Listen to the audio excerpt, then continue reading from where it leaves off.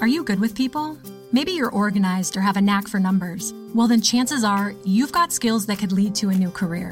A Google Career Certificate can help you get a foot in the door with top employers in fast-growing fields like IT support, project management, data analytics, and user experience design.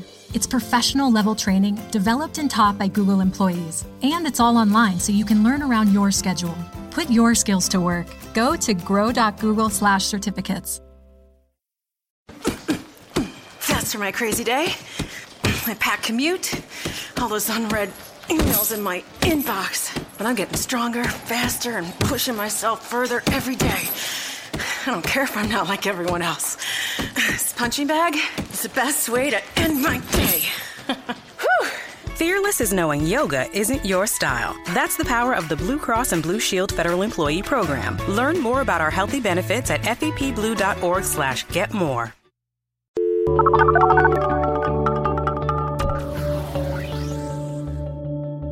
Hi, and welcome to The Pollsters. I'm Margie O'Mara, Democratic pollster with PSB Research.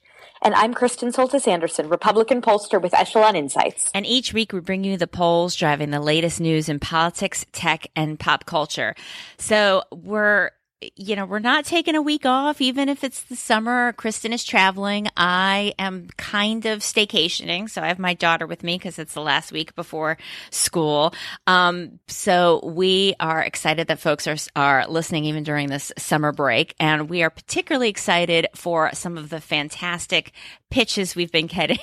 I think we're on. Oh my gosh. I think we're on some like PR Newswire list all of a sudden because it just kind of happened in the last couple of weeks. So my favorites have been the ones for engagement rings and celebrity aging balm. And then we got a new one about like an infographic about dating habits around the world for like. Which actually, that's probably the closest one that we've gotten that could in some possible way be discussed in our show.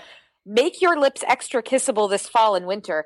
I mean, if they're willing to send us samples of like cosmetics, I don't know. Am I easily bought by lip gloss? I don't Possibly. know. I mean, possibly. It's funny. I don't know. I guess everyone just should do their homework, right? I mean, I guess it's easier to send one email to 10,000 people than to figure out which 5,000 people to cut off your list, I guess. But I've got to believe we're like flagged in the system as like a show about or for women. Yeah. Like that's the only way I can figure out how some of these pitches are coming our way. Yeah, but they are pretty funny. They're like, and let us know if you have, somebody who wants to include something in the gift bag. I don't quite understand it, but none of it really goes with the show. Although the dating infographic, I was like, oh, maybe this is relevant, but it was like none of it was based on data, and it was just kind of crass generalizations about dating I didn't habits. even click on it. No. I just looked at the subject line. I know. I was like, oh, maybe we will talk about this. And then I'm like, oh no, this is just somebody made a cool infographic about whatever random thing they had half heard about what a country does, like for a gaming website. Like I was like, okay, no, that's not quite right. So we're not too particular about our jokey polls that we cover, but it's still have something vaguely based in data. Note to all the, PR people who are probably not listening, honestly. All right. Well, this week's top lines. The race to the bottom continues. One of our 2016 candidates reaches record high unfavorables, but voters still remain extremely unenthused with both of their choices. And despite all the talk about this election being so exciting and groundbreaking, do the polls agree, or is this election actually secretly incredibly boring? Donald Trump will be going down to Mexico. Will this shake up the race at all? There's a new Pew study out on guns. And then finally, we will wrap up with a discussion of all things back to school. So first we have not the poll of the week, but the focus group of the week. So folks may remember a few months ago we had some fun Walmart mom focus groups where we asked people if the candidates were cars or animals, what animals would they be? Everyone got a big yuck out of those. Yuck is in haha, or maybe yuck is in gross. Anyway, Peter Hart did a focus group in Milwaukee for the Annenberg School. And Peter Hart's been doing focus groups like this for a while, for years. And I've been it was once in a focus group that Peter Hart moderated. It was of consultants in order to make sure people could be somewhat anonymous to the extent you can be in a focus group. They gave us fake names based on celebrities, and they gave me like Gina Davis. This dates me again. Like, this is just because I have brown hair. Anyway, and they'd be like, and I was the only woman, and Peter Hart would have to keep saying, so Gina. It was so ridiculous. Like, I mean, the whole thing was kind of ridiculous. Anyway, but this is written up quite extensively in the Daily 202 at the Post, but it was also on Meet the Press over Sunday, and they had this very funny question, like, what does the campaign smell like? If you had to have a smell, and the smells were incredible. There were things like skunk farts, and which I don't even know what that would be, but it's like, rotten eggs, just like every kind of gross smell you could be. That's how you could think of, and that was how people would describe the presidential race. Sulfur, garbage, manure, pretty incredible. But there was also quite a bit about Clinton and honesty and how they felt about Trump. And it also, I think, confirmed what we found in the last wave of Walmart Mom focus groups, which is, these voters are under no pretense that Trump is going to change. They don't have, Republicans have been saying on the air for a while, we'll see how he acts after X, Y, and Z date. These focus group participants did not seem to think that was going to happen. They're like, what you see is what you get. This is who he is. So I keep waiting for Trump 2.0, but they just don't see it happening. So take a look. There's quite a bit of detail online, which we'll post a link to in our show notes. Well, let's dig in then to the 2016 race. We've got a new Washington Post ABC poll that has come out, at least in part, on Wednesday morning. And it's showing that Donald Trump's favorables are exactly where they were last time they checked. Donald Trump still viewed unfavorably by 63% of voters. But for Hillary Clinton, her numbers have gotten a little bit worse. Still not quite as bad as Trump's. Her favorables, sort of immediately following the Democratic convention, had pulled close to even, 48% saying that they viewed her favorably, 50% unfavorably. That has now widened out to a minus 15 favorable minus unfavorable gap, with 56% viewing her unfavorably. Her favorables have stayed exactly the same among men. Her favorables are exactly the same compared to Donald Trump among men, which is striking. So it's really women that are driving 100% of the difference in favorability between Hillary Clinton and Donald Trump. And while Donald Trump stayed even in terms of his favorability from the early August to late August, exactly the same, he actually got worse in his faves among men, and he got a little bit better with his faves among women, right. With Clinton not really moving very much among men. It's interesting. I mean, I think still, and if you looked at the subgroups in terms of party, it tells a kind of similar story among Republicans. Clinton hasn't moved that much, just like she hasn't moved that much among men. She hasn't moved that much in terms of Republicans. She actually worsened with independents and Democrats compared to before.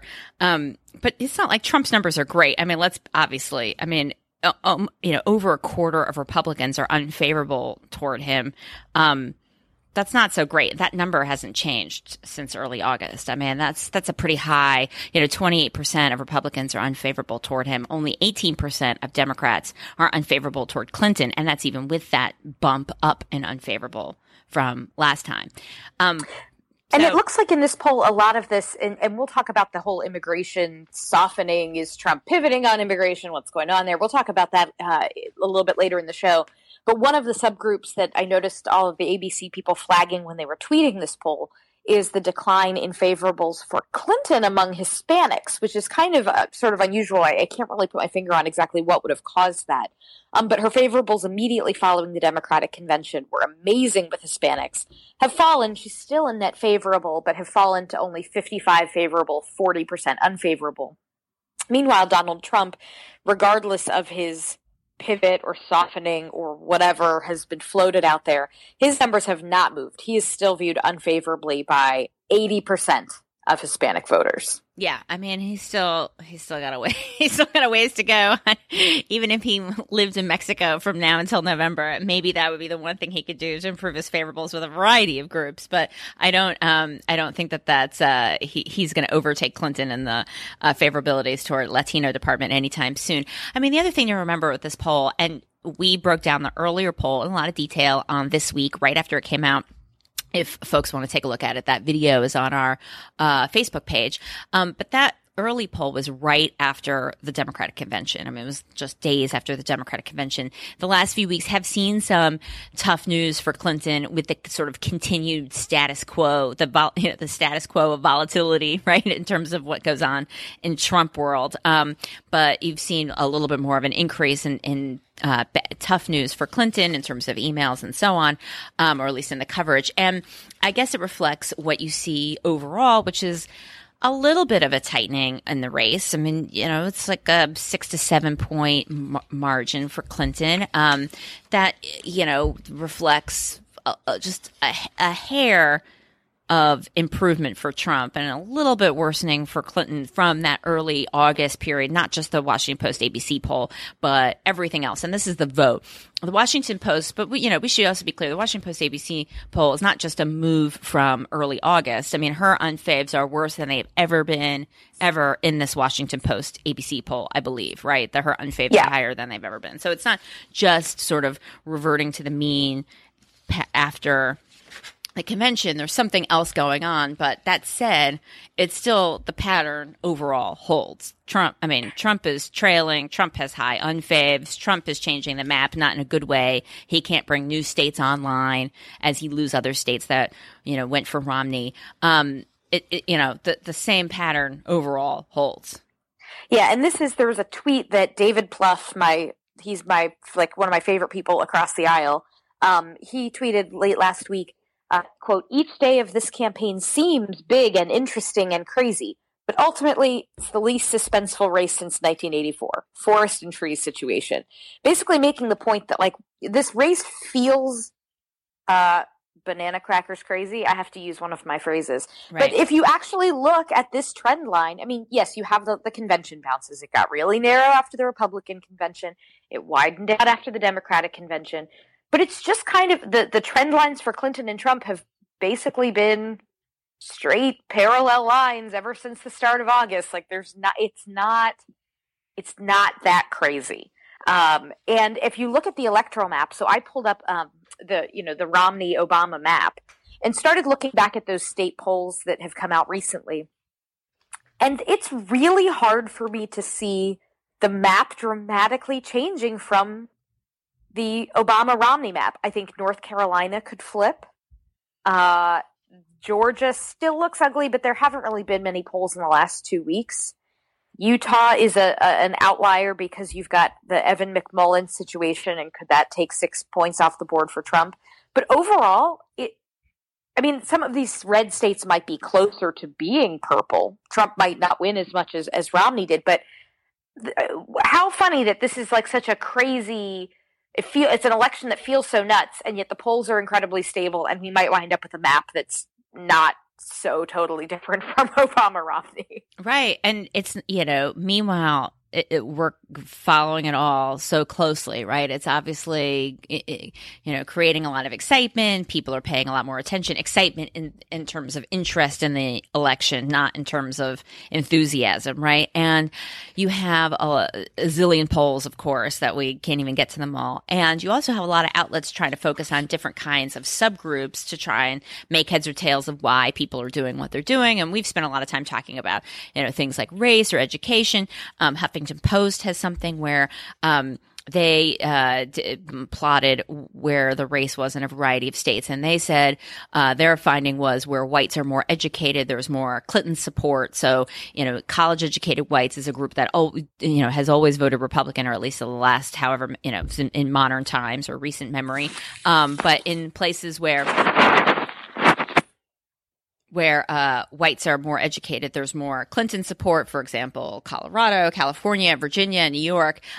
They're not just looking at battlegrounds, they're looking at a variety of states. And then you had Washington Post do a piece where they suggested that Trump has a real problem with Catholics. They spoke about Catholics overall, looking at PRRI data, then updated it, said, okay, yes, we know that Latinos are disproportionately Catholic, but that's not what's going on. So then they redid the analysis looking at white Catholics and showed Romney at 59, he was at 59% with white Catholics according to Pew, but Trump is down 3 with white Catholics. So Romney was up 19, Trump down 3. That's a sign of problems. So, people have been tweeting about how African Americans are over, like 90-something% unfavorable to Trump in the last PPP poll. I mean, people are sort of looking for what the big sign is of something, but all the signs point to, one, the same patterns we've typically had, and then 2, really bad news for Trump. It's those two things together. That's where we are right now. I think the question is not which subgroup is important, because obviously every subgroup is important, whether you can run up the score with one group or whether this one swing group swings with this way or that way or by how much. All subgroups are important. There's no unimportant subgroup. And what we don't know is what happens going forward. Can the race tighten enough for Trump to reverse his fortunes? There's almost, however you slice and dice things now, you're not get a new secret story that you can't get otherwise. Well, and so one of the things that, of course, people wonder, could this have the opportunity to shake up the race is if all of a sudden the Trump campaign starts putting ads on the air. Once people really start spending on TV ads, will that change things? And it does not necessarily seem like that's likely to happen. Right now, we have a percentage of Americans who say they're seeing more ads supporting Clinton versus Trump. It's overwhelming. People are seeing Clinton ads, but of course, Trump hasn't really spent money on much TV advertising, and that is reflected in this HuffPost pollster YouGov poll. Meanwhile, people are seeing more from Trump on social media. They're spending more time talking about him. There's more news stories.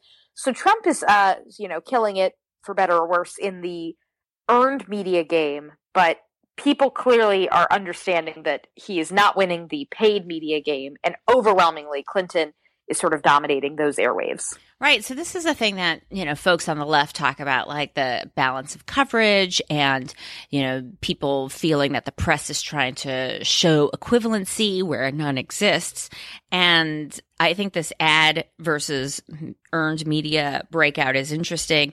If Clinton's had a tough couple months, are people even getting that information? If they're mostly getting their information about Clinton from her own ads and getting information about Trump from his social, earned media. Now, this doesn't break out the sort of positive or negative or the content, but her own ads are not talking, obviously, about, some of the hits that he's put out against her, in social. Maybe that's included in his, the breakout of what people are hearing about him. It's hard to know from what's public here. The other thing, too, is there's this focus on her trust and honesty numbers. Obviously, that's something that people have spent a lot of time talking about. They're not great, of course. But if you look at, this is another Huffington Post analysis of looking at a variety of different polls, people trust Clinton more than Trump on a variety of issues. So maybe overall her trust numbers are weak, but if you look at a variety of different issues, she is stronger than other Democratic candidates have been against Republican candidates in the past few elections. And, I guess, it raises a question, are we focusing too much on, I'm not saying this is the case, but it's something we can discuss. Are we focused too much on this notion that people don't trust or don't find Clinton honest because the press or somebody is looking for a way to kind of balance all the coverage and sometimes negative coverage about Trump with something negative, comparably negative to say about Clinton, when if you look beneath the surface, that trust issue isn't there in the same way at all because she beats Trump. We can certainly argue that both ways, but it is something I think potentially worth discussing. Yeah, I think part of the reason why folks gravitate or why stuff like that gets covered is because it is a real question. Is this a race that's going to be decided on issues, or is this a race that's going to be decided on things like personality and temperament? I mean, these things, of course, intersect, right? If I distrust Trump's temperament, then that influences how I feel about his likelihood of being someone I trust on foreign policy. So they are connected. You can't just like separate the two of them completely. But I think it is part of the reason why it gets talked about so much is that these factors for both candidates are so much worse than what you see even in previous elections when voters were also, not terribly enthused with their candidates. And so it's notable that I guess people say they don't trust Clinton personally, but I guess when it comes to the issues, if you had to ask, do they trust her versus Donald Trump, they would say, well, I guess I trust her more than Donald Trump. Yeah. Yeah. Well, I mean, we'll see. I mean, somebody tweeted at us about, has there been a study about undecideds and why they're undecided? Steve Shepard from Politico wrote something about undecideds, but didn't quite, from the public polling, it's hard to get at why. That's a little bit of a longer project than a lot of media outlets are doing, but that doesn't mean somebody isn't working on it. You'd probably want some sort of combination of qualitative and quantitative to really get at that in a public poll. Obviously, the campaigns internally are likely working on something like that, but that's something that remains to be seen. Are folks who are still sitting on the fence, are they undecided because they're just, they're typically undecided. They don't follow politics. They're trying to keep a low profile, hope that that the news about politics doesn't reach them, because there's certainly a lot of people like that who wait till the very end and try to stay out of it. Or are they undecided because they're really trying to grapple with how they feel about the two candidates? So maybe we'll see some more research on that down the road. But in terms of issues, there's been one issue in particular that's been in the news for Trump over the past few weeks, and that's his views on immigration. And we should definitely say views with an S because he's had quite a few, it seems, over the last few weeks. I don't know if it's a softening. Some people say it's been a hardening. He said, maybe we're going to get some clarity today. We're recording on Wednesday where I guess he's in Mexico now. Is he giving a speech tonight? I mean, hopefully we get some more information soon. It's quite astounding to me that he's been hard to pin down on this. That's just so incredible to me, given how much it's been part of his primary message. There was an article where a reporter went down to one of his rallies, I think in Florida, and was interviewing his supporters about this and said, look, he's come out in the last couple of he went on Hannity and said he was going to be softening on this issue, considering things like a pathway to legal status. Like, what do you think about this? And again, this is anecdotes, not data, but the folks that this reporter was talking to were basically like, yeah, I mean, we've always known that he was going to give us more details later on. And, that doesn't surprise me. We do need to do something about the folks who are already here, but we should be deporting the criminals first. And as long as he builds the wall, I don't really care. So it was fascinating, like the leeway that a lot of his supporters give him. So I wrote my column this week at the Washington Examiner on why I think this weird will he, won't he, is it a softening or not? Like, why I don't actually think this is going to change much with voters. One, because his unfavorables with groups like Latinos are so high that him like softening on immigration is not going to magically make them love him. This stuff, like that cake is so baked. Oh yeah. So I don't think that it's going to, I mean, maybe if we think about this as well, is this actually just signaling to white suburbanites? Immigration is not the top issue for most of these folks, even. And so when I looked at the exit polls for the GOP primary in Florida, in South Carolina, in a whole bunch of these key states, majorities of Republican primary voters who turned out said that they supported a path to legal status over a deport them all policy.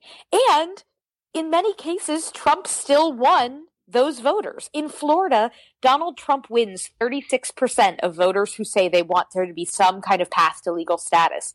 Marco Rubio comes in second at 35%. I mean, Trump beat Rubio among people in Florida who wanted a path to legal status.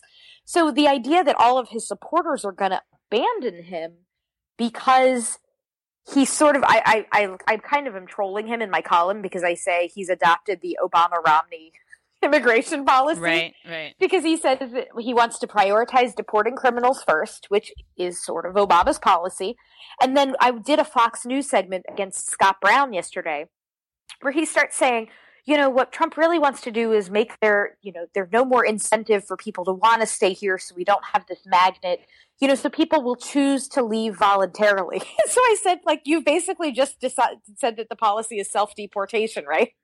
Isn't that not exactly the policy that Mitt Romney put forward, and it got him in a lot of trouble? So I don't know that Trump has much of a policy beyond let's build a wall and have tough rhetoric. But the wall I thought was virtual. I mean, he even backed away off of that. Right. And so, but maybe he's going to come back. The thing I saw on Twitter was if Trump comes back from Mexico with one of those big cardboard checks, that they give away, this paid for half the wall, love Mexico, that would just be the most amazing troll ever.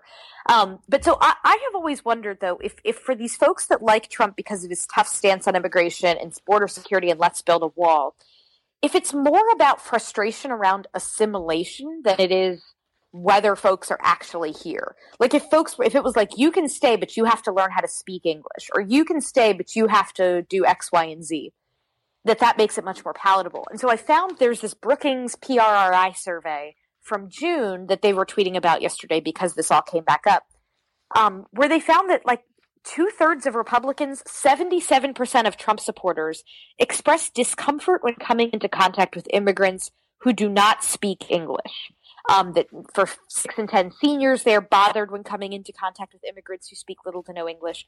That when it comes to this sort of angst and frustration around immigration, that it's really in many ways about that question than the legal question. This is something that obviously has come up in a lot of academic research, and the study that used Gallup data that we talked about a couple weeks ago, some of the stuff from the Monkey Cage, John Sides. We're releasing that interview. We had a great interview with John Sides, by the way, coming out next week, that goes into some of that. And you can see this reflected also in the recent Pew study that shows some agreement and common ground along party lines on some of the policies about, whether it's we need border security, or do we need a way for those in the U.S. legally to become citizens if they meet requirements? That there are some points of agreement here, and I've been saying this for a long time. It's a mistake to assume that just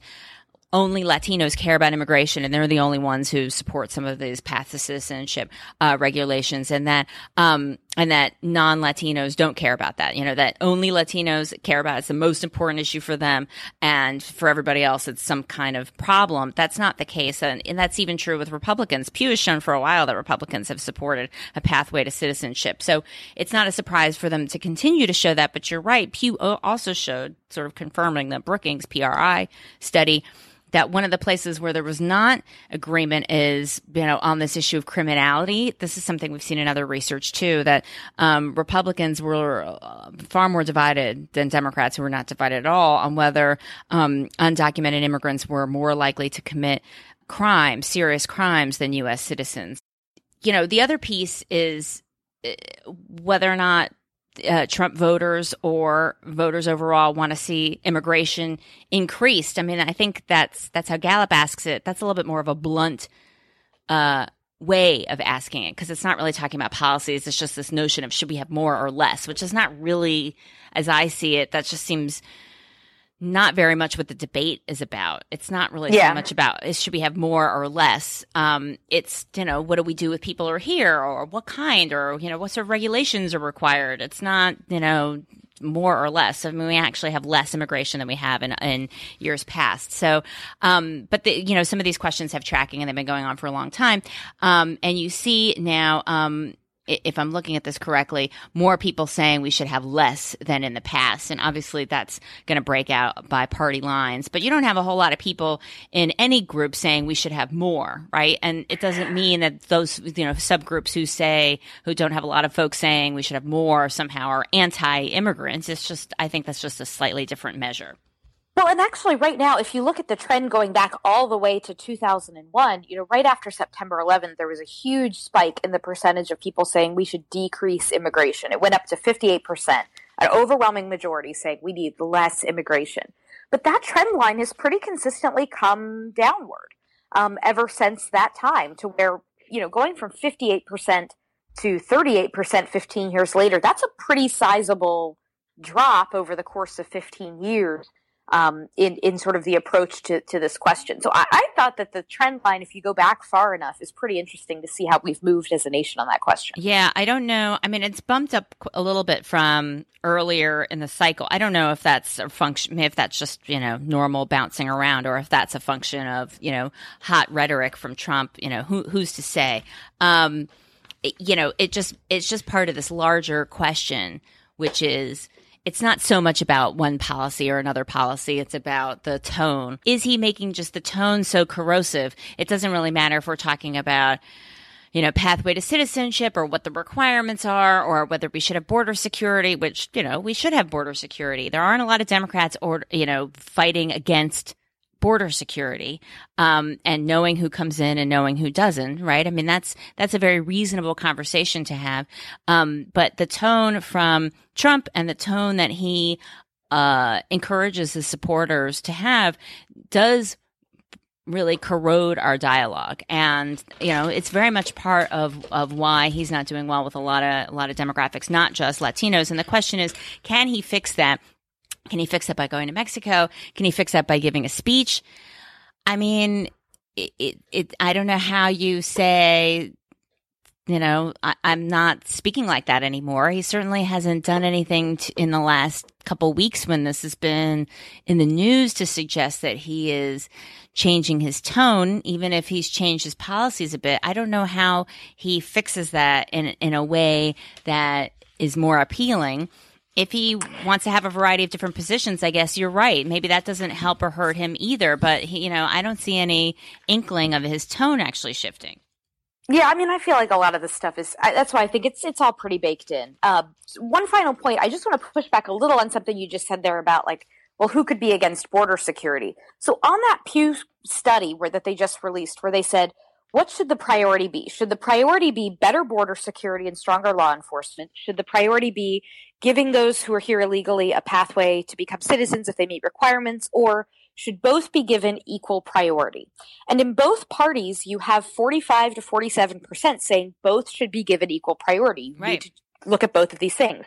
But it is notable, I think, that for Democrats, 43% say no. The path to citizenship should come first before we prioritize border security.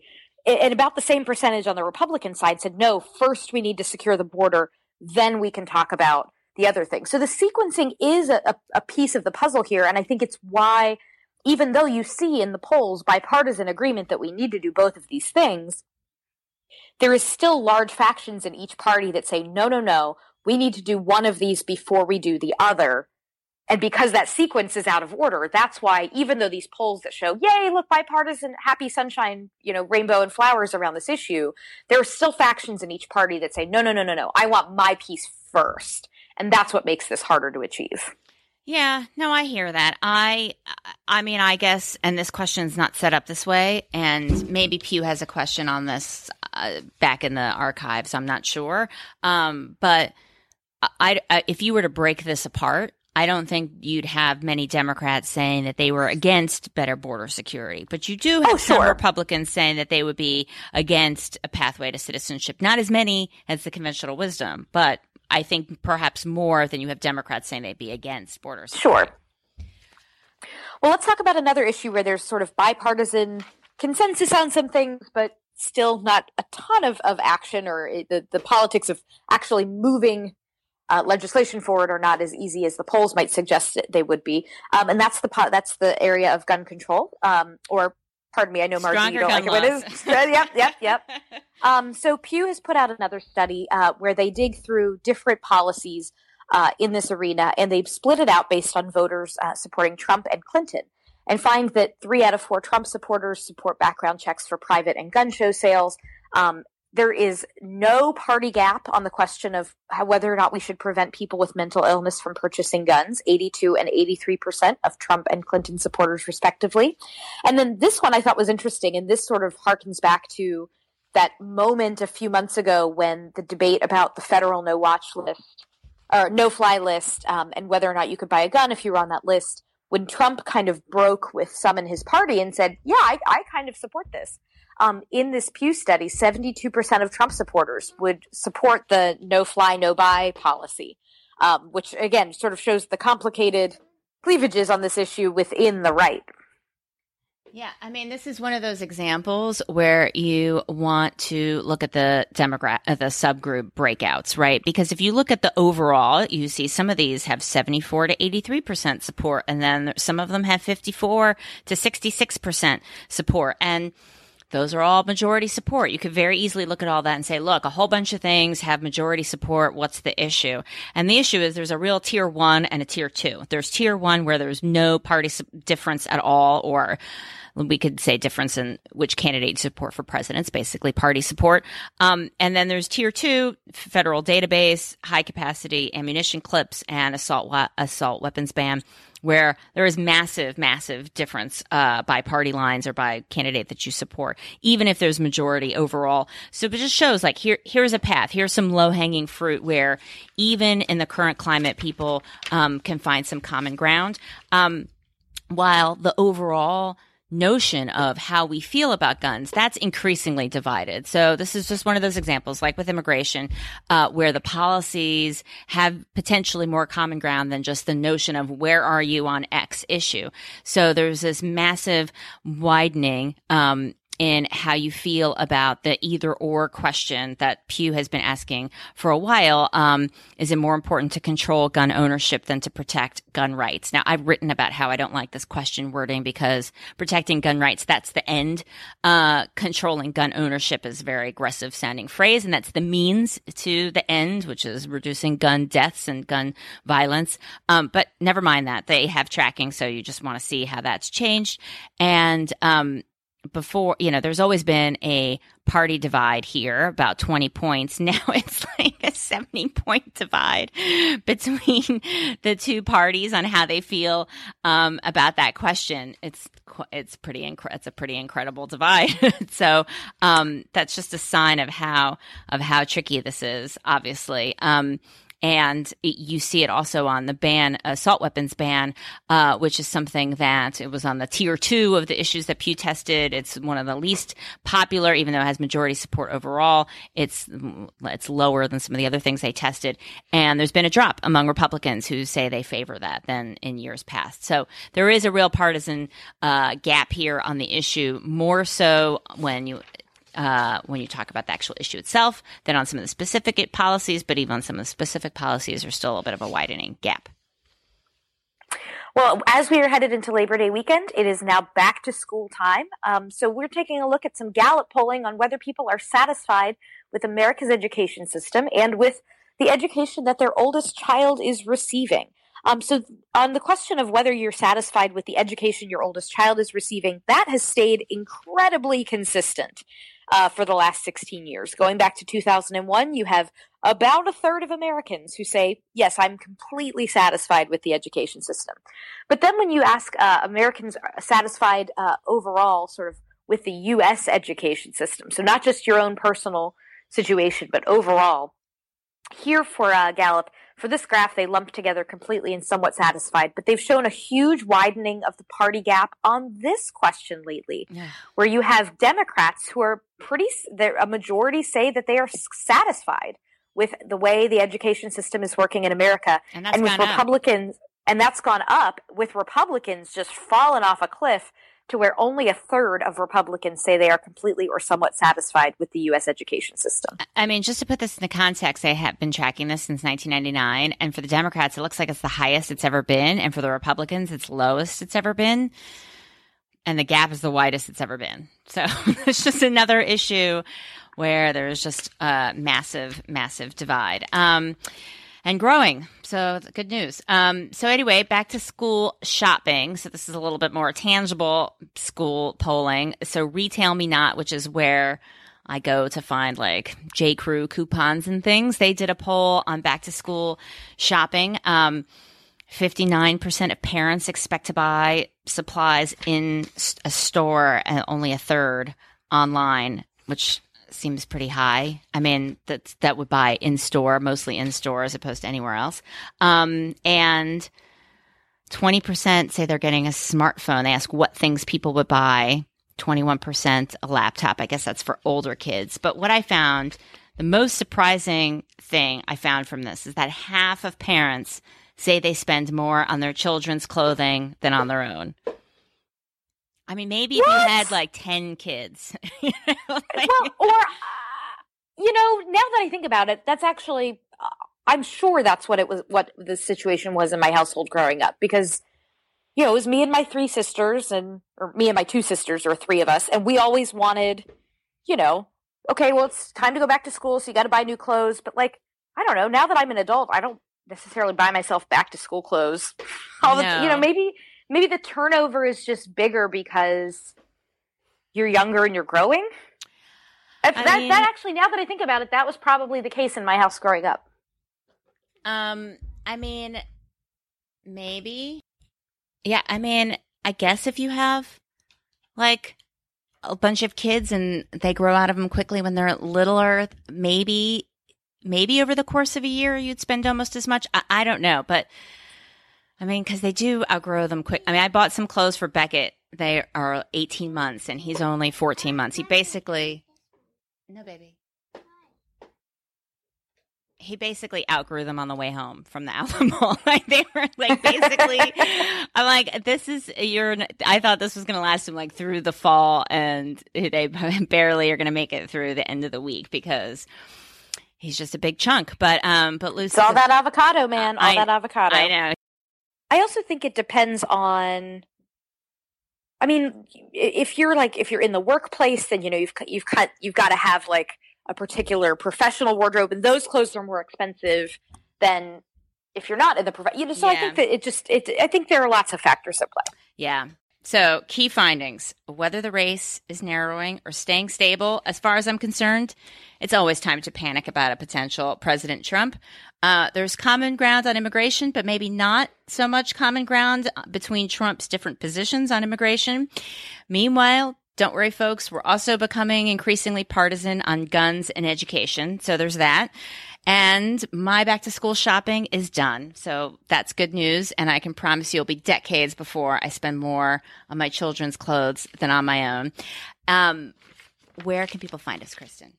You can find us on Twitter at @ThePollsters, or individually at @Margie O'Maro and @KSoltis-Anderson. We're at www.thepollsters.com, where you can find our show notes. We're also on Facebook, where you can get links to things we might be talking about in the upcoming episodes. Don't forget to subscribe to us on your favorite podcatcher, and make sure to leave us a review if you love us. Thanks so much, and we'll talk to you next week. Okay, have a happy Labor Day. When we listen to the radio, we never agree on the station. Classic rock. Hip-hop. Pop. Guys, quiet. The one thing we do agree on, we all want an awesome free phone. That's why we switched to Metro PCS. Stop by Metro PCS with the whole family and get 4 free phones of your choice from brands you love, like Samsung, Motorola, and LG when you switch. Metro PCS. Wireless figured out. Coverage not available in some areas. Sales tax not included in phone price. Free phone requires port. Excludes numbers on the T-Mobile network. See store for details and terms and conditions.